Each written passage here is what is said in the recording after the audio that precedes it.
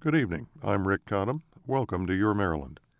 On a hot day at the end of August 1814, as he sailed triumphantly down the Potomac at the head of a victorious British fleet, Admiral Sir Alexander Cochrane thought about what he would do next. Behind him, smoke still rose from what remained of the President's house and the U.S. Capitol. Aboard his transports, men who had defeated Napoleon in Spain joked about how fast American militia could run. On the quarterdeck, Sir Alexander wondered what to do about Baltimore.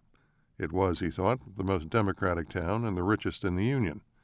It had also built the privateers that so far had captured 500 British ships. Deciding he would either burn it to the ground or impose a devastating ransom, he compared Baltimore to dogs.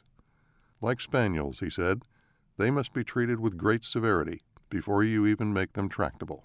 It was high time, though, to be out of the Chesapeake.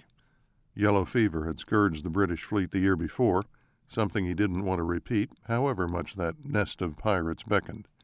He turned down the bay toward the sea, intending to sail north and surprise Rhode Island for a month or two until the fever passed. Then he'd be back for a quick visit before heading south to take New Orleans and end this war.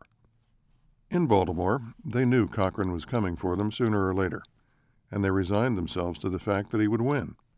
The British were too many, too well armed, too well disciplined, and too hardened by experience.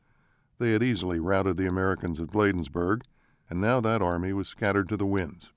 What chance did the city have? But some in Baltimore weren't ready to give up just yet. General Samuel Smith took over the city's defense. John Stricker, head of the Baltimore militia, rallied to his side. They asked Washington for money to pay for their defense, and when the government replied it didn't have much to spare, Baltimore bankers advanced more than $600,000. Individual citizens chipped in more money, loads of hay, beef cattle, and barrels of flour. By the thousands, they rose at dawn and dug earthworks on the west side and on Hampstead Hill. From Virginia and Pennsylvania, fresh troops came in to help. Down at Fort McHenry, the cornerstone of the city's defenses, Major George Armistead drilled his gunners and sent for the huge flag he'd bought the year before. It cost $405.90 and measured 30 by 42 feet. When the British came, Armistead and his fort would be both visible and ready. Somewhere near Tangier Island, Sir Alexander changed his mind. No one knows why, but suddenly, frighteningly, the British fleet was beating its way back north. Annapolis panicked as the wave of sail passed, but Cochrane wasn't interested in them. At 2 a.m. on September 12th, his infantry put ashore at North Point, and that afternoon, a few miles up the peninsula, they attacked. Stricker and his militia held them off for 2 hours until a last furious charge broke the American line. This time, though, the militia didn't scatter. They fell back and regrouped behind the fortifications their neighbors had dug. The next day, to help his army, Cochrane sent in his bomb ships to destroy Fort McHenry.